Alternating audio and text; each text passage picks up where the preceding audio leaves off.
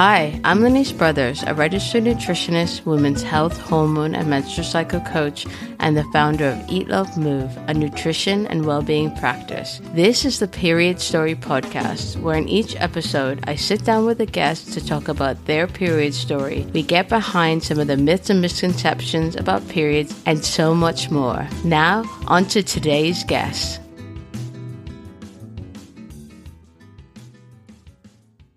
On today's episode, we have Elaine De La Cruz.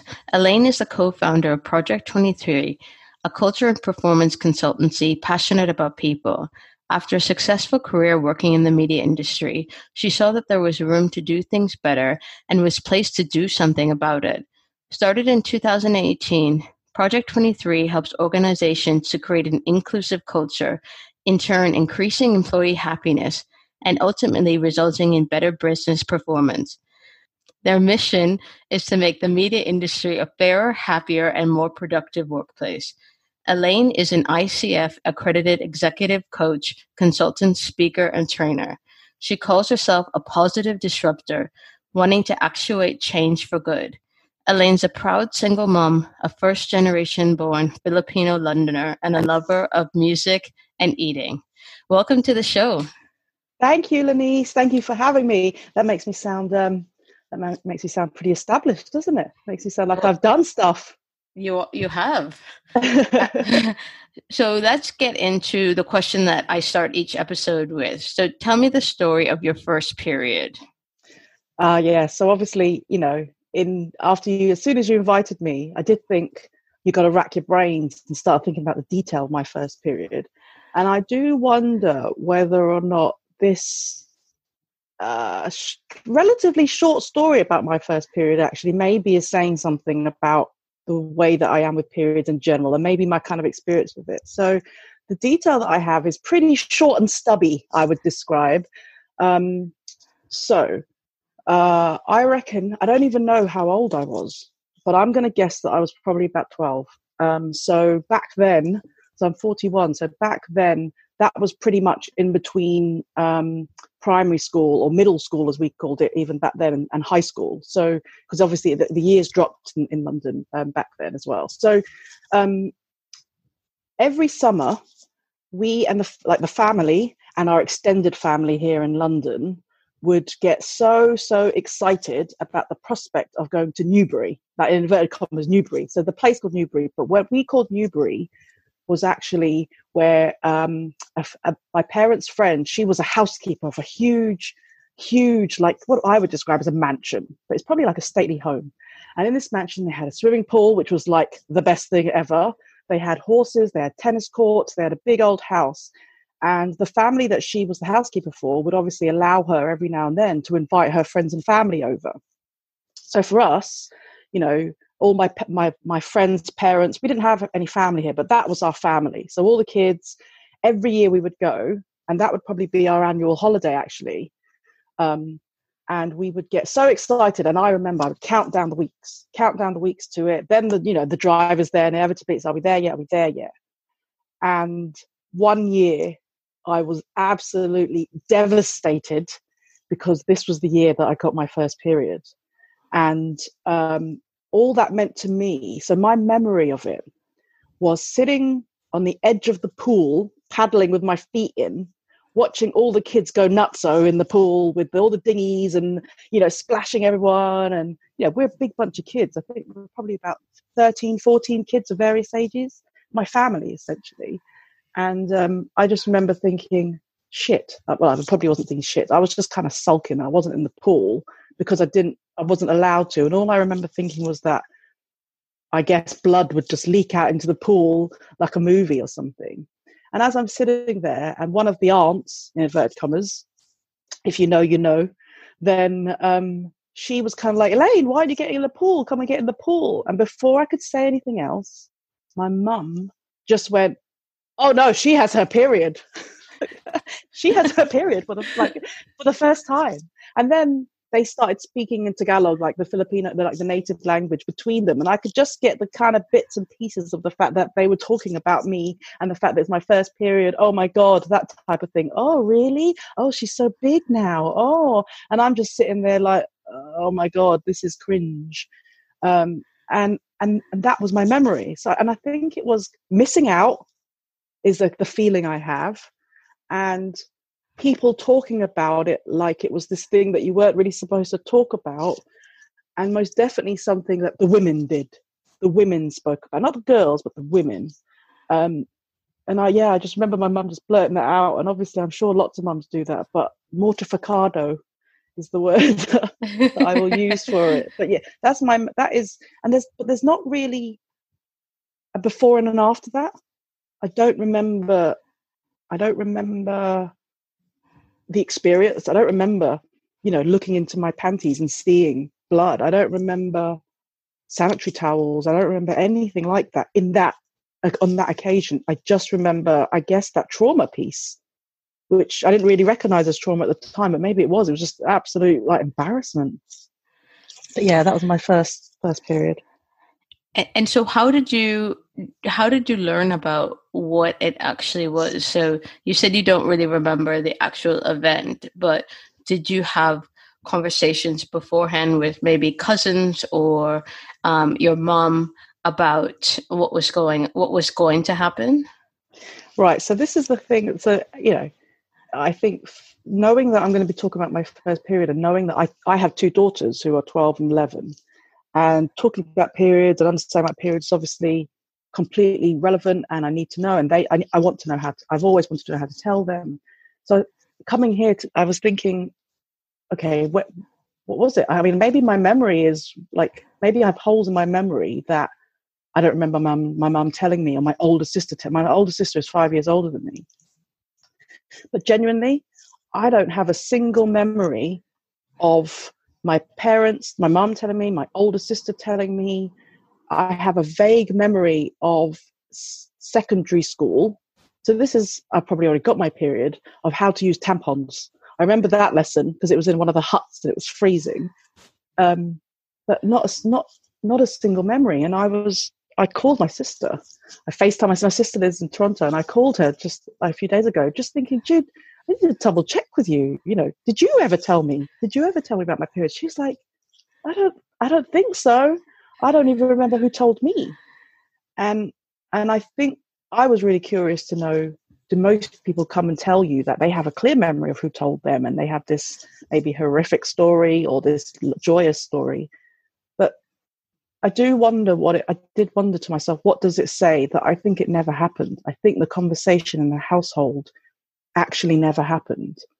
And maybe that was a cultural thing. Maybe it was just not what my mum thought was necessary, or maybe of an age. I don't know. Maybe of our generation. I'm not quite sure. So I'd be really interested to hear what other people always say, and what you experience, the averages, if you like. I mean, it's so different. I mean, some guests have talked about learning almost by osmosis, seeing kind of pads or tampons around the house, in the bathroom. Other people learned from school. From one of my guests, she talked about how she learned from Jackie magazine. Wicked. So I think culture definitely plays into a lot of the conversations, and I just wonder, from a cultural perspective, was there any conversation about sex, or was that kind of something you learned by osmosis as well? So I like I said earlier, I'm 41. I still haven't had a conversation about sex like that. I think it's cultural to a degree, but I also think it is, like many things, it's down to, it is about who my parents are as people and the generation that they grew up in. And definitely, I don't know, maybe they came from the Philippines in the early 70s. They were completely able to speak English, but maybe, I don't know, maybe there is a language barrier thing for them as well, to talk about things that are that much more uncomfortable. I think they definitely come from an era, a culture, a family where we don't talk about certain things. We don't talk about periods. We don't talk about sex. We will talk a little bit about the things that you're not supposed to do. So, I had many one-way conversations about drugs, which were basically, you don't ever do drugs. So it was mentioned like that. But I think in general, they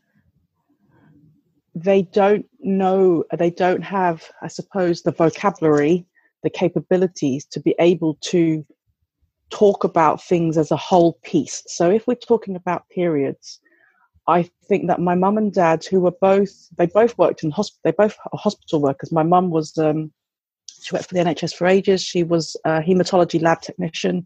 My dad was a theatre technician, so he worked in operating theatres, both very, very practical and able to deal with the medical and physical things.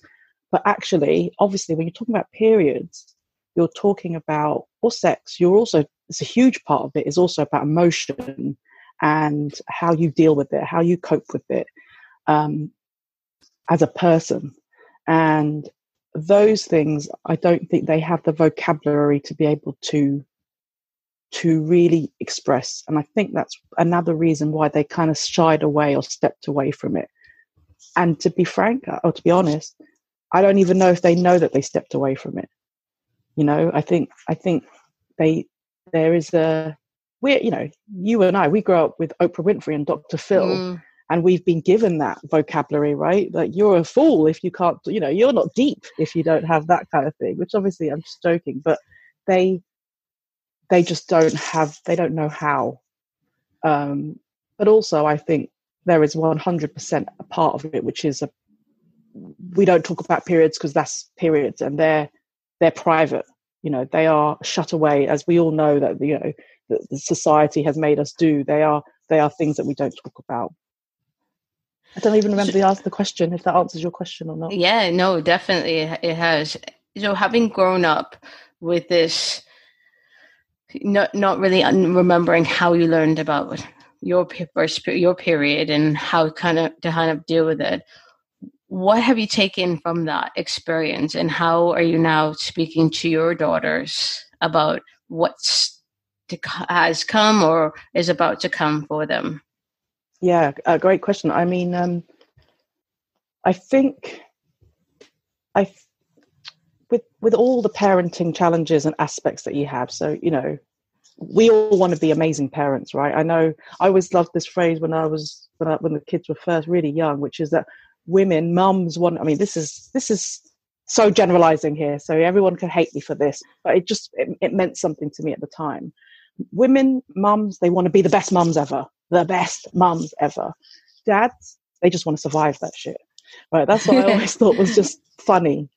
And I definitely experienced that as a mum, that I want to be the best mum I could possibly be. So as I have got older, as I've got more informed, and that's still a growth line for me now. Obviously, I want to be.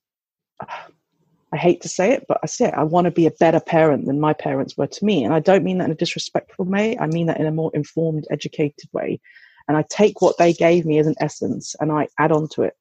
So when it comes to what I've learned about my experiences with periods and how I can inform my girls, that's just one example of that, where I'm definitely aware. I can look back and I can see that, yeah, I didn't have not even the practical tools, because clearly I did, but it's the power that comes. I think that the empowerment that comes with being more informed about knowing about periods, the statement of the fact that it shouldn't be in the background. Why does it have to be in the background? So that's the bit I want to bolt on. Yes, my mum never told me about how I should do it, but I think the bit that I really only got later that I want to put on them earlier from the beginning is the feminist bit, which is the bit about, this is nothing to be ashamed of. This is everything to be proud of. And actually the privilege that's attached to having your period. Yes, I complain about it, but there's a huge privilege. So I suppose when I started to think about, okay, I've got to tell my kids this at some point. And I remember the time my sister was on holiday here, and her youngest, she has 3 girls, and her youngest is the same age as my oldest. And at the time, I think they're about 10. And she's come, and then they've gone back to Canada. We're FaceTiming. And I remember her I don't know how, but the subject of periods came up into our conversation as mums. And because her older two are that much older, like 10 years old, like 8, 9 years older, Jessie, her youngest, already knew about periods. And so I was take that as given. She was like, oh yeah, but yeah, I'm sure Jessie's going to start her puberty soon. And I just thought, oh shit, yeah, the kids aren't babies anymore. Like, this chat has come soon, right? The whole chat. And that was the moment I just thought, okay, I need to start thinking about how I'm going to do this. And then what I did, obviously, like any first timer in the situation, I went to my friend Google, and I was like, how do I do this? How do I check it out? So I did that. I thought, okay, what's the structure? I went very pragmatic. What's the structure of this? How am I going to do this? And I kind of took what I wanted to take from it, which was the first one. I need to tell them about the physicality of it, the physical stuff, the body, the human body stuff, the biology of it. And then the second thing was to talk to them about what you do about it, the resources, how you manage with that. And then the third one was, the reality, the practicalities of it, if you like, because that was helpful to me. Google was helpful to me because I was going to go in it with the science, thinking that's how it's approachable for them. But actually, obviously, they would have a trillion questions about, what does this stuff just leak down my leg, or how does this work? So I found that really helpful. But before I had that talk, and I do have a funny story about that talk because I had it twice. I did think a lot about how I, like everything else, normalize things for them. That this is about periods just being something that is as everyday as breathing or whatever else it is that we need to deal with or think about. I think I've rambled slightly there, but no, I think it's really good, and I think that you took your experience and you wanted your daughters to have a different experience, and I think that's really powerful because I really relate to what you're saying about just trying to be a better parent than your parent, and I think that we have so much access to information now that we know so much more, and it's easier to get informed about, oh, how should I potty train my child? How should I teach my child about periods? It's so easy to learn about whatever you need to learn about. But before you go on to the funny stories that you have about... I'm not sure how funny it is, but yeah. I just want to ask you, so how did you eventually learn about your period? Did you just... was it reading magazines, or was it, do you actually have any memory of that? Do you know what? I really genuinely don't. I really genuinely don't. When you said earlier on, some people talk about learning about it through osmosis.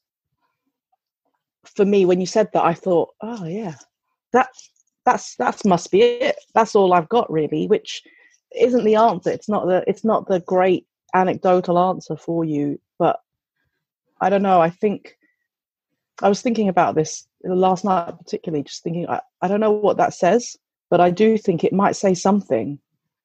Just the fact that it's, maybe I am, as much as I'm sitting here saying, I want to teach my kids about the privilege that it is to have periods and how strong and powerful we are as women.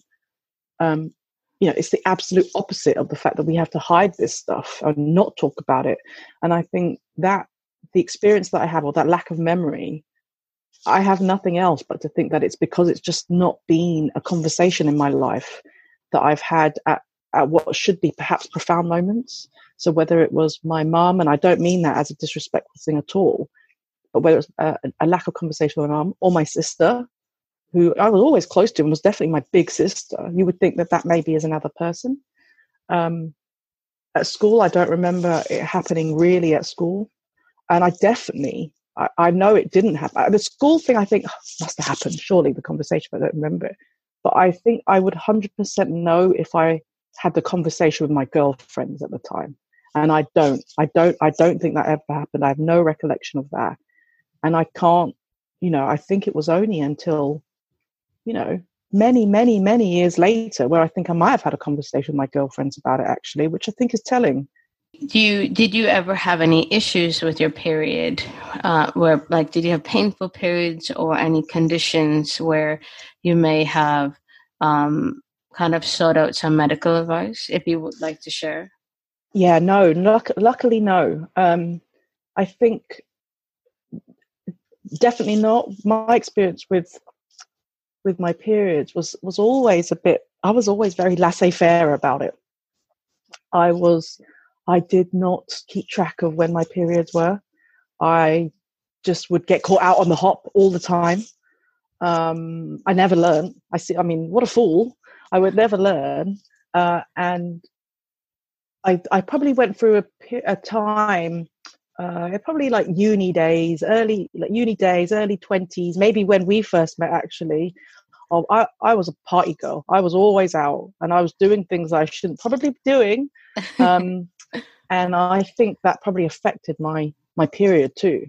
So I remember I would miss a period sometimes, and or I would be weeks late, and it would take me a while to notice, like a very irresponsible while to notice, and then it would come, and obviously in that period of time where you notice, then you're like,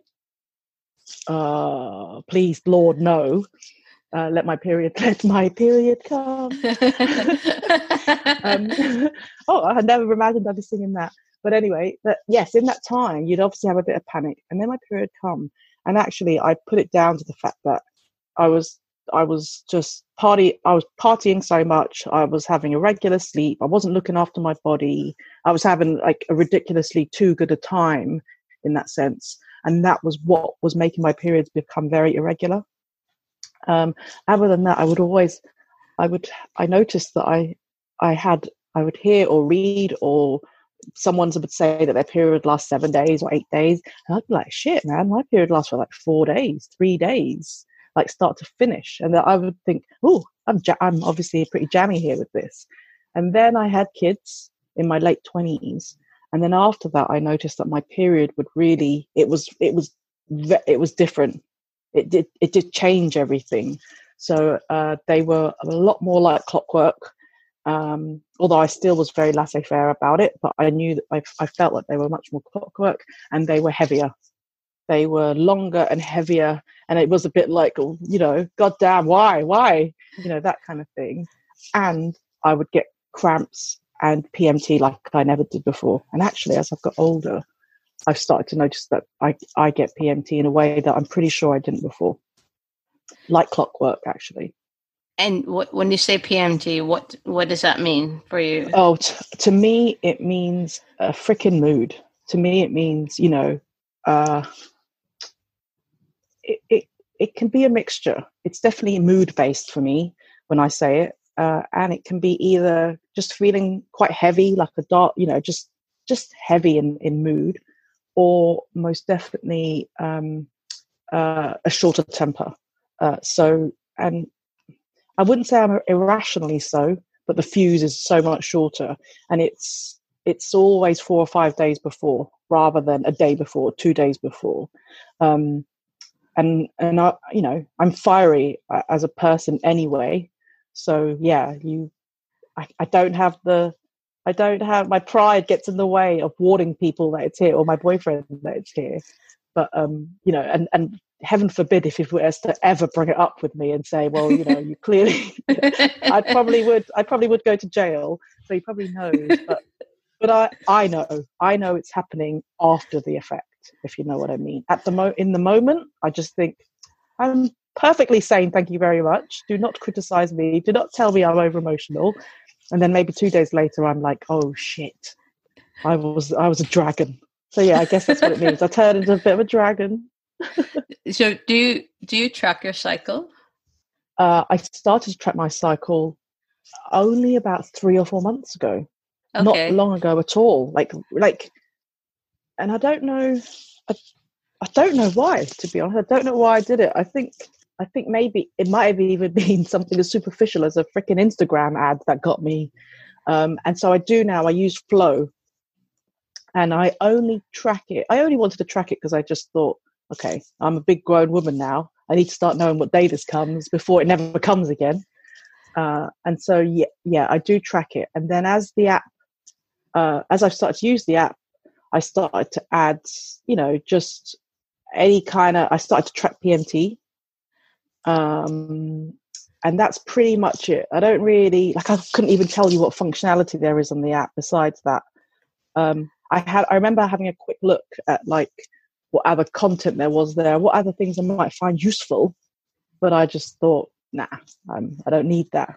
Maybe I'm missing on a whole world of resource I don't know about. And no, I say what I say to my clients is you need to you do track it the best way for you. Some people, they love getting really into detail and they actually kind of journal on how they're feeling each day. And some people, it's literally the start of their period, the end of their period, and then that's me actually. Because I'm kind of in tune with how my body is, I track when it starts, when it finishes, and then when I'm ovulating, I kind of notice that, and that's it. So you just do what's best for you. Interesting. There's so many different apps and options out there. How do you, can I ask, how do you feel when you're ovulating? So when you're ovulating, how does that feel? So typically that's where you have the highest energy in your menstrual cycle. So for me personally, I know when I'm ovulating because I really have to control this because I almost have like a manic energy and I want to overschedule. I tried to do too much and it's like go, go, go, go, go. Yeah. I know that I have more energy to do like workouts and I can do long runs or I can do super long yoga sessions. And that's because, my hormones are all like estrogen is really high, testosterone is really high. Obviously libido is highest at that point. But there are also physical signs. So, you have the cervical fluid, it changes. So you notice that in your underwear. Some women, when they also, their temperature, all of our temperature will increase as well. So I think typically women start to notice ovulation when they're trying to get pregnant. Yeah. But it's something that we should all be aware of because that's actually where our menstrual cycle, I believe, focuses on ovulation rather than where everyone focuses on having a period. So true. So true. And as soon as you started saying that, I thought, I have another date to mark in my app. I'm going to start tracking. I want to track, I'm really curious to know how I feel when I'm ovulating, because I think that's what it is. How do I feel when I'm ovulating? I want all of that energy. I want to do something with it, and I'll just steal from you in the fact that I just cap it. I know not to overextend, but I'm gonna get back to you and tell you if that happens to me as well. Yeah. Surely.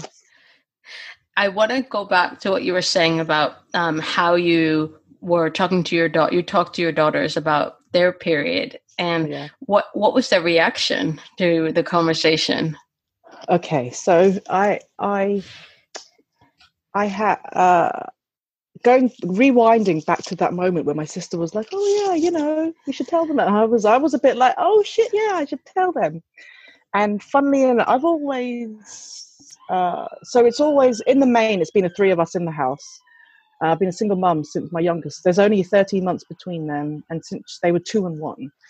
And so it's a very female house, obviously. And I have always tried to be a parent where I'll just tell them the way it is. Like, nothing is taboo. Or anyway, that's how I've tried. For all I know, I'm just a walking version of my mum where, maybe I whisper the bad words or something. I don't know. I've tried to be very open. So, when they first, I don't know, saw on TV a gay couple, how come they're kissing? Because they're gay. That's it. Well, there's a trans person, but he's trans. That's what it is. And here's the background. This is, as much as I possibly can about the world. But for some reason, unbeknown to me, maybe because we're just a product of our mums and our dads, I never really told them about periods. Like the door, like most mums, I could never go to the toilet without, like, it's a freaking party in the toilet, right? They just follow you in, and they're asking me about their freaking homework or whatever in the toilet. But I would always lock the door when I had my period, I think, or when I was changing my tampons or as whatever. Maybe because when they were really young, I don't know, I guess, exactly the opposite of what I'm trying to teach them. I just thought maybe it's too much for them or whatever. I don't know. But I found myself, beyond they're 2 or 3 years old to now they're 8 or 9. And I'm still haven't really said anything about it.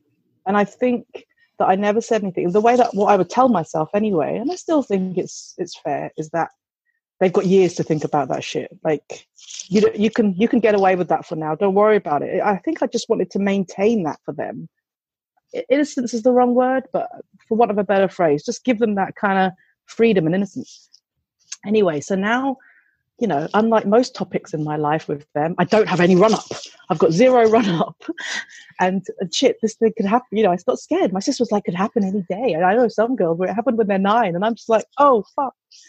So I sit them, I know that at some point I'm going to sit them down. And we happened to be watching a TV show, and I can't remember what, but it was slightly adult, but I've always let them kind of watch TV that's probably a bit too mature, but comedy-wise particularly. And something had happened. There was a bit of banter on the TV, and it was about sex. And I just found this moment. I thought, okay, this is the moment. And it's like 8:45, so it's nearly bedtime as well. We'll alert later, that's not a good time to have these conversations. And I just launch into this conversation. And I start with the science of it all. And they are engaged. They are on it. And I'm like, this is going well. And I knew that would be how I'd get in. This is science. I'm proud to say they're both very bright girls, and they're very into school and learning. So I'm like, the egg and, oh no, I think I went slightly birds and bees first. And they're there. And then it gets to the point where I'm like, so if you don't have a baby, then what happens is your uterus lining, and then there'll be blood. I'm going through this thing, and then there'll be blood. And I think I said it like that.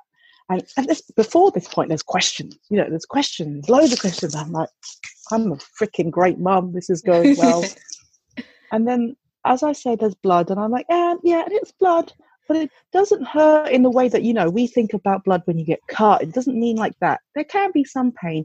And then before I knew it, the old one, Mia, she is bawling. She is just crying. And I'm like, you don't have to cry, Mia. You don't have to cry.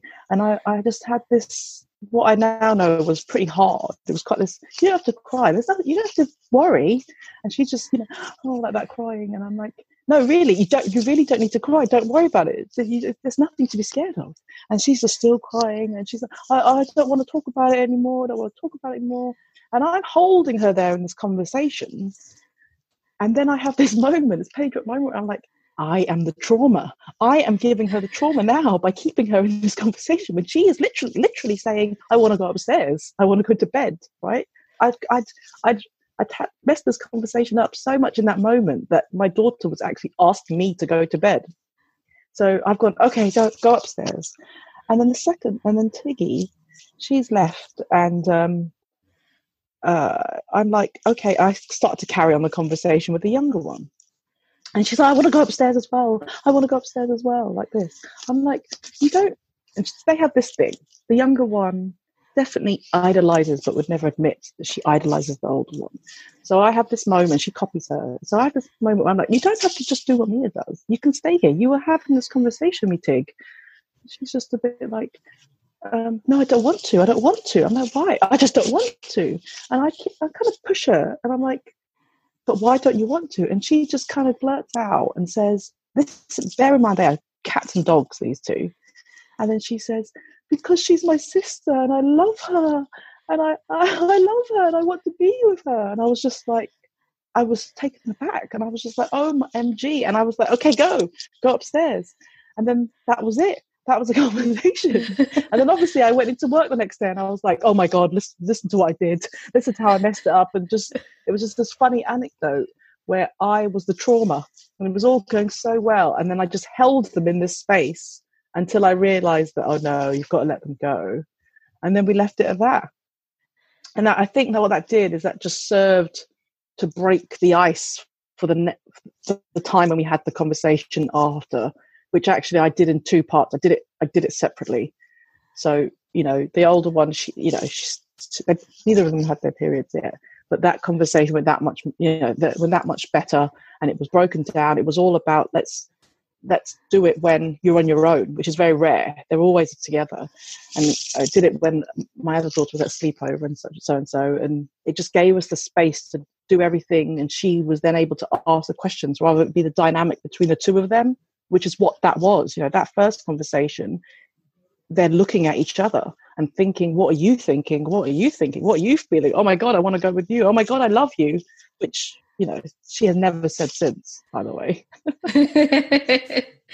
So after having those conversations with your daughters, do you find that you're more open now about when you have your period and how you're feeling? Yeah. I definitely am. I still do a closed door. Like I still keep the door closed. And actually sitting here, I'm thinking maybe I don't need to do that anymore. But I think there are certain things that I want my own privacy for. I'm sitting here thinking, it'd be good education for them to see how you do things. And perhaps when those moments come and they really need to be more practical, then I will be there. But actually, I don't think everything I do has to be a lesson for them, because I'm my own person. And so, I don't really want the door open when I'm changing my tampon, or I don't, there are certain things that I kind of think I want to reserve my privacy for. But I'll certainly, it's other than that, it's all there. It's all there. If I am having, I haven't actually said to them, I think I'm in a bad mood because of my period. I tend to just say I'm in a bad mood if I'm in a bad mood. So it's not necessarily attached to that. And maybe that's a conscious thing, I don't know. But often because I've learned as a parent, you have to show them how you feel, because we are a dynamic. If I'm telling you to go to bed because I'm tired, I know you're not tired. It's 9:30, it's past your bedtime, but I know you're not tired. But if I tell you, do you know what, I need you guys to go to bed. I know you might not be tired, but A, it's your bedtime, but B, I'm tired and I need my own time. I need you to go upstairs so I can have my own time, because that makes me happier, and then I can do what I need to do. So I always try to address moods like that. I'm going to share it with you so that you know, because then that's up to you to do something about that, or not. It sounds like you have been more open, and perhaps maybe things will continue to shift as they get older. I just want to shift a little bit towards your business and the work that you do to create inclusivity within media organizations. Yeah. Can you talk a little bit about that? Yeah, of course. So, I had a good just under 20 years, maybe 18 years in the media industry. And I fell into it like a lot of people do, I think. And I was on the commercial side of things. I was selling advertising and running teams. And by the time I left the last organization that I was in, I was running a team. Well, I was running a team of about, 30 odd people. And before that, maybe a team of a department of like 50 or so people. And I was the head of digital advertising. So in there, you've got different teams doing different things, not just salespeople, operations, client services, things like that. And what I started to realize was that, yes, I could still sell. Yes, I was a technical salesperson, and I still loved that part of the job, getting out there. But actually, where I've gathered all my energy from was the fact that we had a great culture. We had a great team culture within our team, which I almost felt, not in an arrogant way, I felt that, and our experience told us that people gravitated to our department. So, people wanted to work for us. People were happy to work for us when we weren't there. People, they respected us. They enjoyed their time there. They learnt. And there was a palpable energy that belonged to us and our identity. At the time, I just thought that was what team was. That was the definition of team. But as I started to think about kind of exiting the business and thinking about what to do next, I started to realize and see that not all teams operated like that. And not all teams put energy into building a culture where we were all part of what made it really work. And there was less hierarchy. Yes, I was the boss, but I need you. You're the person I'm helping to deliver here, and I'm just here to facilitate that. What I started to notice in my last couple of years working in media was that I had a growing feeling inside of me about the kind of unfairness of it all. The fact I used to think, so I was a step away from the board, and I was literally working for 5 white male middle-class men who were on the board, who had actually been working together for 15 years plus. And I don't think I ever was a woman who would pull out the feminist card at all. Not really. I would never think, oh, but it's because they're white men and I'm a woman of color. I wouldn't think that. I would think this is what the freaking world is like, and you need to work your ass off if you want to get up there. And you know what? You can't complain about these people. You just have to be good enough to get a seat on there. This is the reality.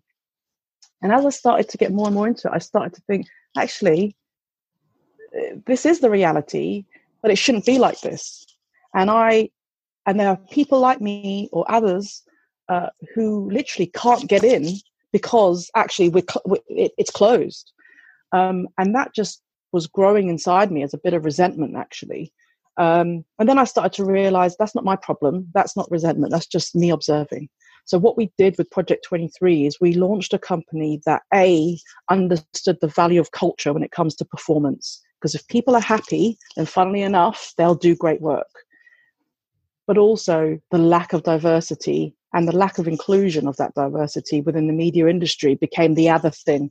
So as we are culture experts, but actually our passion is about building inclusive cultures and getting the value and the equity of diversity to be seen at CEO level. The more funny, if we're an industry that's been desperate for innovation for years and years and years, and it's the answer to so much, then how come we don't realize that diversity is the answer, not the problem? So that's effectively what we do. We go around and we help our organizations understand that this is an answer to some of their strategies rather than something that the HR department has to do, or the BAME group on the side that is really passionate about this stuff. This should be part of your core corporate strategy. Amazing. I think it's so needed. I know from my background in media, it's very, on a certain level, it's quite diverse. And then as you get more senior, I know that as I got more senior in advertising media, I would look around and I would think, there's no one really that looks like me. So yeah. I love what you guys are doing. I think it's really, really positive. Thank you. I just want to round off the conversation by asking you, if listeners take one thing away from all the brilliant things that we've talked about, what would you want that to be? It's a great question. I think for me, like almost everything, it's that, and this goes for some of the work that we do in the main, actually, at its core. It is about talking about a topic and really listening to what comes back to you. The fact that today we are in a world where I can be invited onto a podcast which is just about periods is incredible. It's incredible. And I think the reason why it's so important is because these conversations need to happen. So I think if there's one thing that I want everyone to consider is that you just have to start having the conversation to begin with. And if you've started already, then we can push the conversation a little bit more too, because there tends to be, for most of us, I think there tends to be a barrier that we tend to not go past. So for me, it was, maybe it's talking about moods with how you can get PMT, what that does. With my kids, I haven't done that yet. And that might feel, so push the conversation. And if we want things to get better, then sometimes you're going to feel slightly uncomfortable, but that's okay. And you can push through the discomfort. And when you push through the discomfort, you're probably going to get to the other side and realize something or learn something or hear someone in a different way or be connected in a different way. So yeah, have the conversation, push the conversation, and ultimately listen. Brilliant. So where can listeners find out more about you and your company? Yeah, thank you. We have a pretty basic website called www.project23works.com, and it tells you everything that we do. In essence, though, what we try and do is say, have a look at what we do, get inspired, get a gist of what we do, but please just reach out to us. So we're both, there's two of us, myself and Gary Rayno, and we're both on Twitter, we're both on LinkedIn. You can find us, Elaine De La Cruz and Gary Rayno. We're always open to for people just to have a conversation with us, because actually, before you come up with a big strategy on any of this stuff, all that we try and do is have more honest conversations out in the market, because often the conversations, particularly around diversity and inclusion, can be overly sanitized. So we try and promote honest conversations. So reach out to us, ask us things, and that's usually where things start. Brilliant. Thank you so much for coming on the show. Thank you so much. And honestly, I think this is brilliant. And what you're doing is incredible. And, I love seeing people that I've met years and years ago doing that much better things than selling banners and buying banners. So good on us. Yeah.